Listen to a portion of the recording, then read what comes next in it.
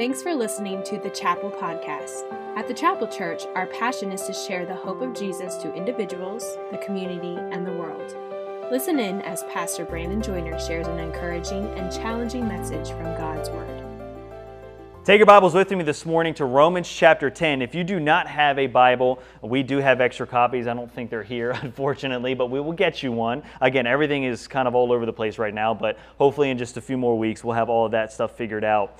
This entire year, for those of you that are visiting with us for the first time, we've been studying, we call this expository preaching. We've been doing a chapter-by-chapter, verse-by-verse study through the book of Romans. The book of Romans was written by the Apostle Paul to the Church of Rome. The Apostle Paul really had two particular reasons for writing this book. One of them was a way to introduce himself to the church.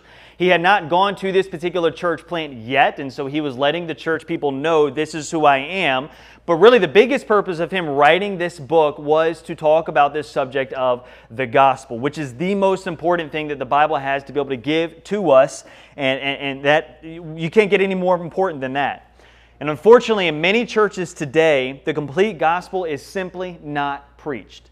It just isn't preached. In fact, majority of the large, I'm not saying every single large church, but a lot of large churches intermix this New Age teaching with scriptural references, watering down the entire gospel. I was doing some research on this particular subject this past week, and I watched this video and explained really the 5 overall New Age teachings that are popular today and how it has crept in the church in these different forms. And so I'm going to go ahead and give a rundown real fast. First off, you have this law of attraction within this New Age teaching. That is the belief that your reality is based upon how much faith you have. You may have seen somebody say, you need to believe this into existence. And the premise behind that teaching as far as a church goes is that if you are a Christian, then you have God living inside of you, which is true. We have the Holy Spirit dwelling inside of us. But on the premise of this teaching is because you have the God living inside of you, you therefore have the power to do what God can do, which is not the case. The next area of this New Age teaching is this oneness. And this is huge right now. And our goal is not to be political here at the church. We stay away from politics, but we filter everything through God's Word. And so this teaching of oneness is everything is connected. We live in this moment that there is no judgment and fear. We must return to this oneness. If we can unify together, then we can achieve a world where there is peace and harmony. And it enters into the church by equating this thought of oneness with the gospel itself. We must become one in order to come into spiritual harmony. And so what they do is they add bad theology in order to keep the peace, and they allow harmful teachings into the church in order to keep the peace. I don't want to offend you. We all need to be one. We're only one in Christ. Then the next area of teaching is this subject of religious pluralism. Most, if not all, religions are equally acceptable. We're not here to hate on religions. Matter of fact, a lot of the common questions that I get from people is, what type of church are you? Are you a Baptist church? And I understand their reasoning behind it, but I don't go forward with the premise of we're Baptistic, so therefore we're better than every other church, because that is not the case. The fact that we are Baptistic is not what makes us better. It's everything must be based upon solely the Word of God, not what somebody else says. And so you have this thought of religious pluralism that to someone that is all tolerant, they do not believe or accept the fact that Jesus Christ has only one way to the Father, and that's through Jesus Christ. They accept multiple different ways to the Father. That is religious pluralism. You're mixing all these other religious parts together in order to restore your relationship with God. You've got universalism, which is the teaching that the entire world really is saved. Within every single human being, and I believe there was a famous preacher that actually said this, within every single human being there is this innate goodness. Everybody is good in their heart. They just have to develop that goodness in order to become a better person, which is completely 100% false. The Bible says that every single person is a sinner. Every single person is totally depraved, and the only way that we can become good is through Jesus Christ. And so that's crept into the church by really this belief that we are all children of God. And maybe you've heard churches say that before. It's not true. We are not all children of God. We are all creations of God, but not children of God. And then the final aspect of this New Age thinking is mysticism. It is seeking this divine I have to be very careful on how I say this, is seeking a divine or spiritual experience of some sort and discovering God through a personal experience that you are seeking with God. It is true in the fact that through the Holy Spirit we do experience relationships with God. That is true. But what mysticism does is it places all this emphasis upon this emotional experience that we have with God. And if we're basing everything upon emotions, it's not going to happen. It's not true. Matter of fact, you probably have heard of this name before, a man by the name of Richard Rohr. Have you guys ever heard of Richard Rohr? He came up with this book, this Christian perspective on the Enneagram. You probably have heard of the Enneagram before. And it's this personality test that we take in order to find out about our personalities. And some of you may have done other personalities as well. But the Enneagram has a history of mysticism. It is mixing the occult with Christianity. And he writes this book, and there are a lot of churches that quote him, famous churches that you hear. And I'm not here putting down other churches. We're not perfect because we're full of imperfect people. But there's this trend to water down the gospel and to move further away than what Paul is talking about here in the book of Romans. And so what we've done this entire year is our focus really is making disciples, is we've been focusing our attention here. And I made a promise to all of you, and I do my absolute best in order to make that not happen, and that is by giving you my opinion. I don't give you my opinion. If it is my opinion on something, I will tell you. Everything that we teach is solely from the Word of God because my opinion does not matter. My opinion may be different than yours, but that's your opinion. I don't have anything to base that upon, and so we've been doing a verse-by-verse study in the book of Romans based upon what God's Word says. So, with that being said, you have several different sections in the book of Romans. The first section deals with mankind's problem of sin and God's responsibility or God's judgment upon man's problem with sin. You read Romans chapter 1, and that was a fun one to be able to study through together. And that was the teaching that every single person is completely sinful and wicked. And they don't have this natural tendency to develop a relationship with God because sin drives man away. And God reveals Himself, as we'll talk about a little bit later on, through creation. And so therefore people come to the conclusion through creation that there is a God, but rather than coming to the conclusion that there is a God, they twist that and try to find satisfaction in other ways. That is the first part of Romans. The second part of Romans deals with this teaching, really this answer to mankind's problem of sin, and that is the hope we find in Jesus Christ. And then the third section of Romans deals with how a Christian should respond or should act after they've been saved. It's this process of sanctification. It's becoming more like Christ. But now we find ourselves in Romans chapter 9, 10, and 11. What Paul does at the end of Romans chapter 8 is he stops this rhetorical, really this theological flow that he's had throughout the entire book, and he stops to be able to focus on one particular question. See, we understand the history with the Jews. The Jews are God's chosen people. God chose the Jews to be the carrier of the blessing to the entire world, and that is through Jesus Christ. And rather than majority of the Jews accept Jesus Christ, they rejected Him. And so many of the Jews are listening to what the Apostle Paul has to say, and it's not connecting with what they're observing in society around them. Majority of the Jews actually had nothing to do with God. They completely rejected the Messiah, and so they're struggling. They're saying, if the Jews were God's chosen people, then why did so many of the Jews reject the Messiah?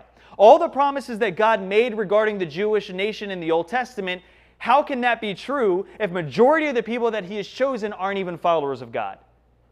And so if you were to read Romans chapter 8, towards the end of the chapter, the Bible says that nothing can separate us from the love of God. No height, nor depth, nor any other creature, which is absolutely the case. But the Jews hearing that are looking around at God's chosen people and they're saying, well, if God is really all-powerful, then why can't He even save His own people? And so the Apostle Paul spends that time in Romans chapter 9, 10, 11 to discuss that. In Romans chapter 9, he talks about God's sovereign election and how He chooses certain people in order to fulfill His overall plan. As we move into chapter 10, Paul shifts from discussing this past situation of Israel to their current present situation. The same situation that Paul was describing in this chapter is the same situation in which the Jews find themselves in today. The lack of belief in the saving work of Christ forfeits an opportunity for them to restore their relationship with God. And that's where the Jews find themselves. When in the first section of Romans chapter 10, Paul really gives the reason for the Jews' objection to Jesus. The Jews placed their faith in the wrong object. See, the Jews equated the pursuit of righteousness to be based upon their particular keeping of the law. It's, hey, I keep the Sabbath, and I don't eat pork, and I don't do this, and I don't do this. The more I don't do these things in order to keep the law, the more righteous I will become. Therefore, my relationship with God will be restored. Paul says that is not the gospel. The gospel is this: you can't do anything to restore your relationship with God. You are completely depraved. In other words, you are completely sinful. The only solution to you restoring your relationship with God is Jesus Christ. See, the Jews missed the entire point.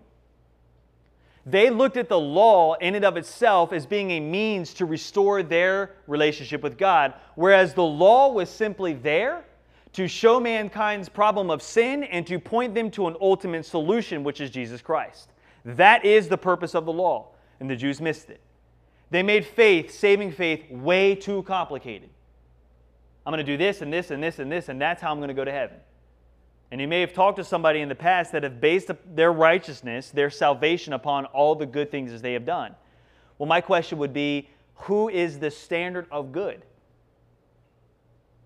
So at the end of the day, when you stand before God and you've done 1,001 good things in your life, and Peter over here has done 1,010 good things in his life, then should God let Peter in and not you in? See, if we're basing everything on our relationship based upon our good works, we're not going to get anywhere. God says everything that needed to be done was done through Jesus Christ. This is why we don't like the word religion, because religion teaches that you must do in order to restore your relationship with God. No. Christianity says it's already been done. And so we have a relationship with God, and we serve Him not out of duty, but out of a love for what He has done for us. In Romans chapter 10, in the second part, as we discussed last week, is really this just need for global evangelism. We talked about how Paul gives us this command that these rhetorical questions, who shall call upon the name of the Lord unless they believe? And how shall they believe in Him whom they have not heard? And how shall they hear without a preacher? It's a command that He has given to people to go and share the gospel. The only way that a person can come in a relationship with God is by the Word of God, and the way the Word of God is delivered to people is through messengers. And that is us as Christians. And so now we're going to move into our final section this morning of Romans chapter 10. Since the majority of the Jews rejected the Messiah, instead of placing the blame on the Jews, some of Paul's audience assumed the reason was because they never were reached by God's ordained messengers. As we look at the previous verses, as we discussed last week, Paul says the only way that a person can come in a relationship with God is through a messenger. The Jews then conclude, well, that's why we're not saved. Because the messengers did not come to us. We were never told about the gospel. And the Apostle Paul, and the verses that we're going to look at here this morning, makes it absolutely clear that's not the case. So if you could stand with me out of respect of God's Word, we're going to read Romans chapter 10, verses 18 down to verse 21. And this is what it says, "But I say, have they not heard? Yes, verily, their sound went into all of the earth, and their words unto the ends of the world. But I say, did not Israel know? From Moses saith, I will provoke you to jealousy by them that are no people, and by a foolish nation I will anger you. But Isaiah is very bold, and saith, I was found of them that sought me not, I was made manifest unto them that asked not after me. But to Israel he saith, all day long have I stretched forth my hands unto a disobedient and gainsaying people." The point that Paul is making within these verses is that Israel cannot claim the inability to understand God's will through His message. Through our time together this morning, we will see the final section of Israel's current state in Romans chapter 10. This final section is really the result of Israel's rejection. The result of being the shift of God's attention upon the Jews to the Gentiles, which leads us to our title this morning, the result of Israel's rejection. Thank you. You may be seated. The result of Israel's rejection. This message is hard because it talks about excuse making. We've all been there. And I think us as men make more excuses probably than what our wives do. At least this is the case in my family. And so what we're going to talk about this morning not only affects, obviously, what he's talking about here with the Jews, but it affects us in our own Christian walk. And that's this topic of excuse making. Israel could not make the claim that no messengers came to them to present the truth. Paul squashes that pretty quick by using Moses and Isaiah as examples. In essence, Paul says that if the Gentiles, who are not God's chosen people, who do not naturally seek after God, who do not live for God, can understand and accept the gospel, then you as God's chosen people have no excuse. That's in essence what Paul says. Israel tried the very best they could to throw shade on their rejection. They tried the very best they could to try to get Paul to think, listen, it's not really our fault. Now, before we give Israel too hard of a time, we've all been there. Just like Israel, we give one excuse or another for not doing something that God has asked us to do. For Israel, they happened to make an excuse for why they rejected the Messiah, but as we'll see this morning, excuses don't work before an almighty God. They don't. When we stand before Christ, we will be given no more opportunity. So if you say, listen, I really hope that I'm saved, I hope that I have a relationship with God, and maybe one day when I stand before God and I try to get this whole thing figured out, then I can make that decision. There's no more chances. The moment you die here on earth, it's it. Your destiny's sealed. That's why we cannot make excuses now. This morning you may be a Christian, and praise the Lord for that. You may have been saved from the power of the penalty of sin, but what excuses are you making to God about the other areas of life? What we're going to see in our time together this morning is 3 examples that we see here about excuse making. The first one we see is the excuse of not hearing. The excuse of not hearing. We've all given that excuse before, right? Where we've heard somebody say something, but we didn't really listen. And so the response is, oh, I didn't hear you say that. Those of you that have kids understand this very well. And one day, Lord willing, when you do have kids, you'll understand it more. There have been multiple times, and my son's sitting over there not listening right now. He's 4, so we're working on it. There have been multiple times where I have called his name at an appropriate level of volume, and he has not answered. Now, we could say it's, he's a man, and we have this gift of selective hearing. We do. It's a spiritual gift. And I could say that with him. But there have been the times where I have said, buddy, didn't you hear me calling you? Yes, Daddy, I did. I just wasn't listening. The other day, my wife and I were texting, and what happens is when we don't fully hear what's going on, we have miscommunication that takes place. And so I've been running all around the triangle this past week, picking up furniture from Facebook Marketplace for the church. And so we were texting back and forth, and I was saying one thing, and she wasn't making sense in her response to me. And I was like, what? I don't know how I can make this any more clear. And so I was like, can we clarify here? And what had happened was she missed a text message that I said earlier. And so because of missing that key text, it was making us come to completely different conclusions. That's what happens sometimes when we legitimately do not hear each other. The Jews could not make that excuse. And that's what Paul says here in verse 18. But I say, have you not heard? Yes, verily, their sound went to all the earth, and their words unto the ends of the world. Paul is citing the Greek translation of the Hebrew Old Testament version of Psalms 19:4. The reason that Paul chose to cite David in verse 18 was to show that even David understood that God's revelation of himself reached the entire earth. To fully understand what Paul was doing here, we must understand David's relationship to the Jewish nation. The Jews had an immense respect for David. David was one of their leading patriarchs, so to speak, within the Jewish nation. They had no respect or very little respect for Paul. And so for Paul to say something, the Jews would hear and be like, okay, that's nice for you to say.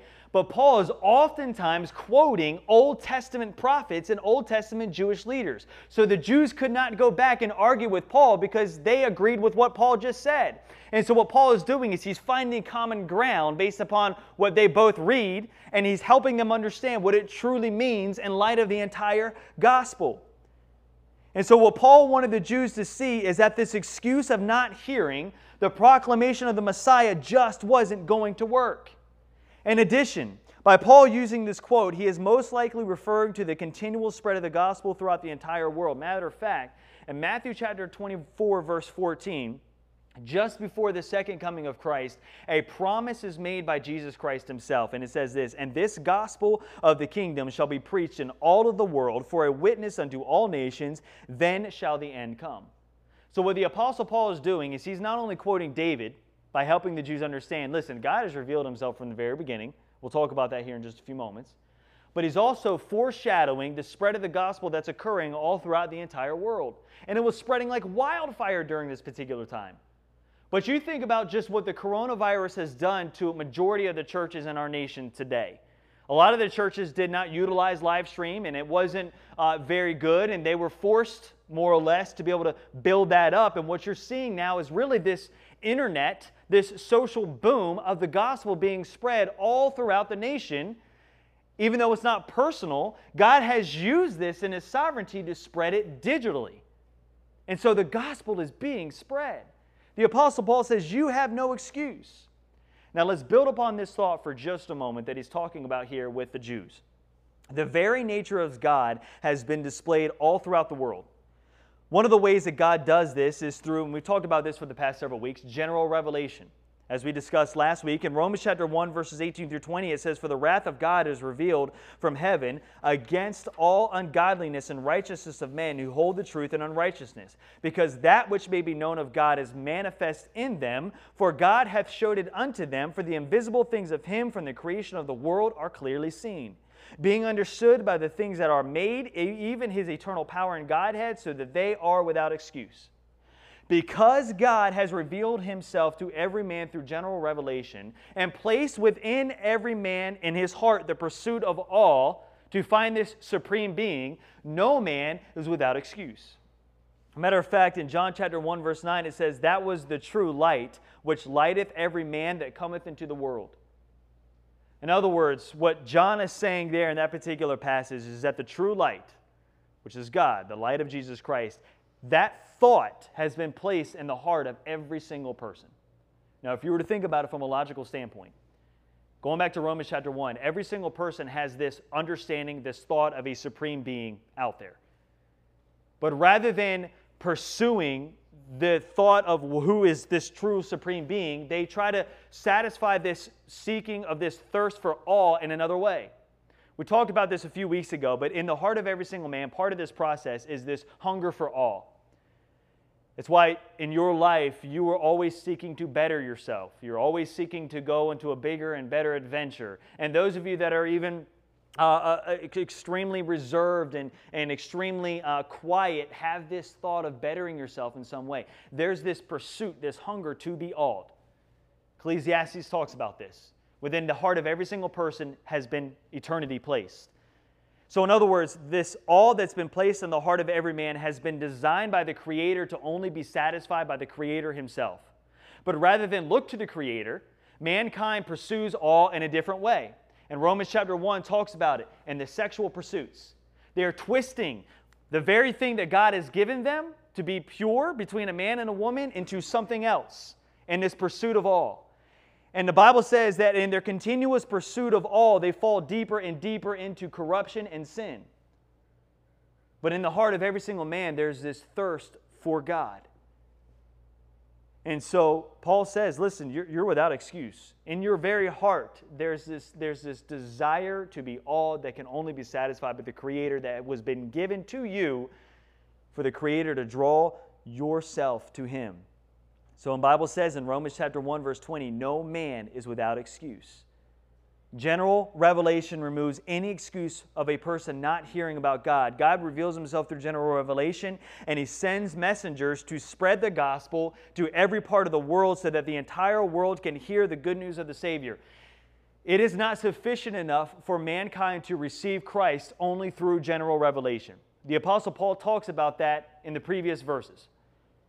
So when it comes to our pursuit of God, every single person has this thought of God, but the only way that this salvation can be experienced is through special revelation, which comes through the Word of God, and God has designed us as messengers to spread that. That's why we have missionaries. That's why we have church planters. That's why we have churches. It's because God has ordained a group of people to go to that particular community to share the gospel, the special revelation with those particular people. So as Christians, we cannot rest upon the excuse of not hearing when it comes to the will of God. It is true that God does not speak to us the same way He did in the Old Testament. But if you were to compare what we have now with the entire revelation of God to what they had in the Old Testament, anyone could argue that we have even less of an excuse now than they did in the Old Testament because we have it all right here. This is the entire Word of God. Everything that God wants us to know is right here. So we have no excuse of not hearing. The second excuse that we're going to see here this morning is the excuse of not knowing. If you look at the general progression, right? It's, hey, did you do this? Oh, I didn't hear you. You didn't hear me. You catch them in that excuse. And what's the next response? Oh, I did not know you wanted me to do that. I didn't hear you. Oh, I didn't know. And the Jews are beginning to use this excuse. I did not know. It never works with anyone, especially with your wife. Men, you know those times when your wife follows up with you about a request that she made earlier in the day, and as soon as she speaks, you feel the beads of sweat forming on your forehead. You can try to use the excuse of, I did not know you wanted me to do that, but your wife is smarter than you, and she always knows, which is why, all the more reason, lying is never a good idea. After hearing Paul's response in verse 18, the Jews realized that they could not use the excuse of not knowing. Paul acknowledges their attempt to use this excuse by asking the question, but I say, did not Israel know? In the beginning of verse 19, the word know means understanding. And within this context, it carries this twofold meaning. One being, did they not understand what they were doing to reject the Messiah? The second being, did they understand what would happen if they did reject the Messiah? And Paul says, listen, you did know. He begins with Moses. He says, first, Moses saith, I will provoke you to jealousy by them that are no people, and by a foolish nation I will anger you. What he's doing in this particular passage is he's quoting Deuteronomy chapter 32, verse 21.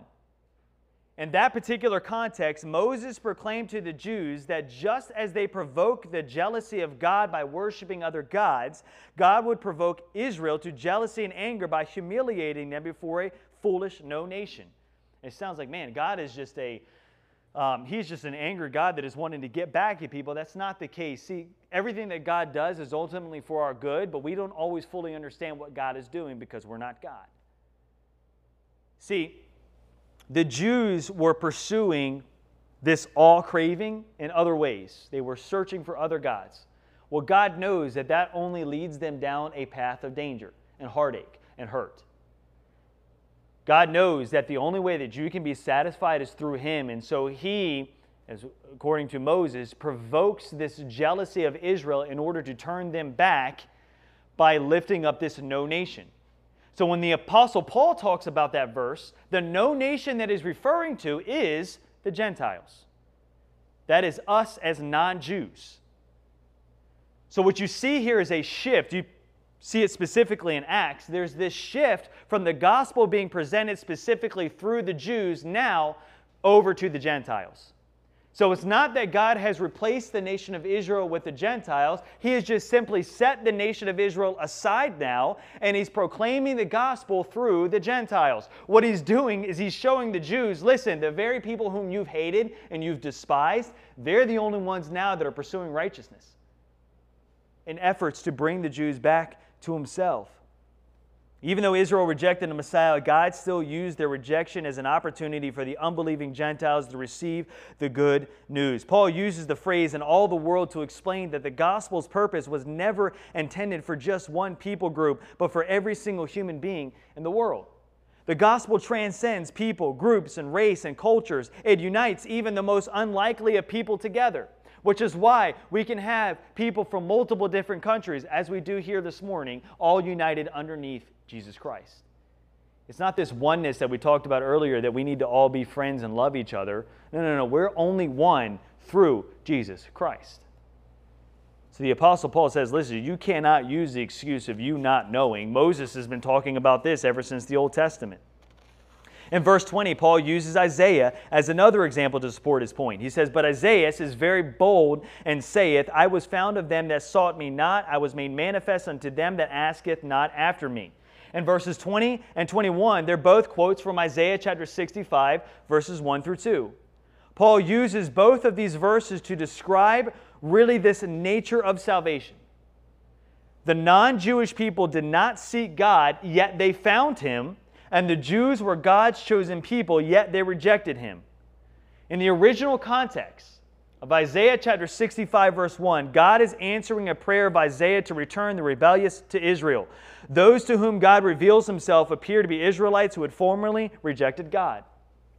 He says in Isaiah chapter 65, verse 1, I am sought of them that asketh not for me. I have found them then that sought me not. I said, behold me unto a nation that was not called by my name. When Paul says it in verse 20, he's talking about the Gentiles. The people that rejected God from the very beginning, I'm using them now to bring them back to me.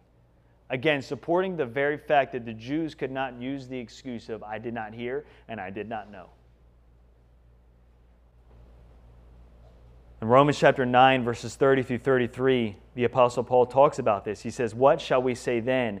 That the Gentiles which followed not after righteousness have attained to righteousness, even the righteousness which is of faith?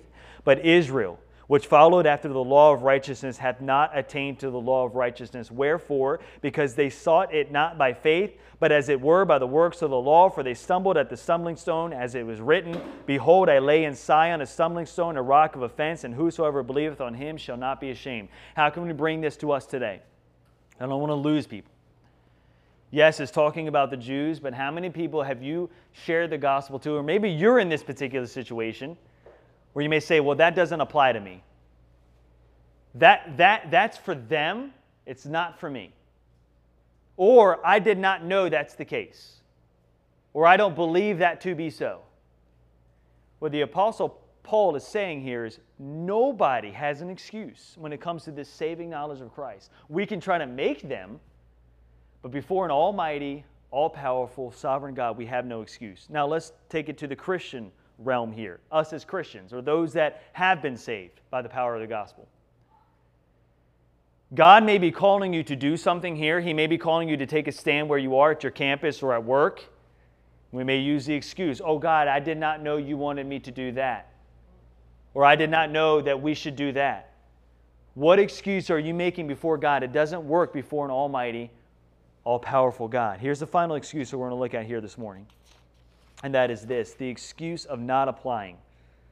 The excuse of not applying. You've heard somebody say this, again, going out with progression. I did not hear you.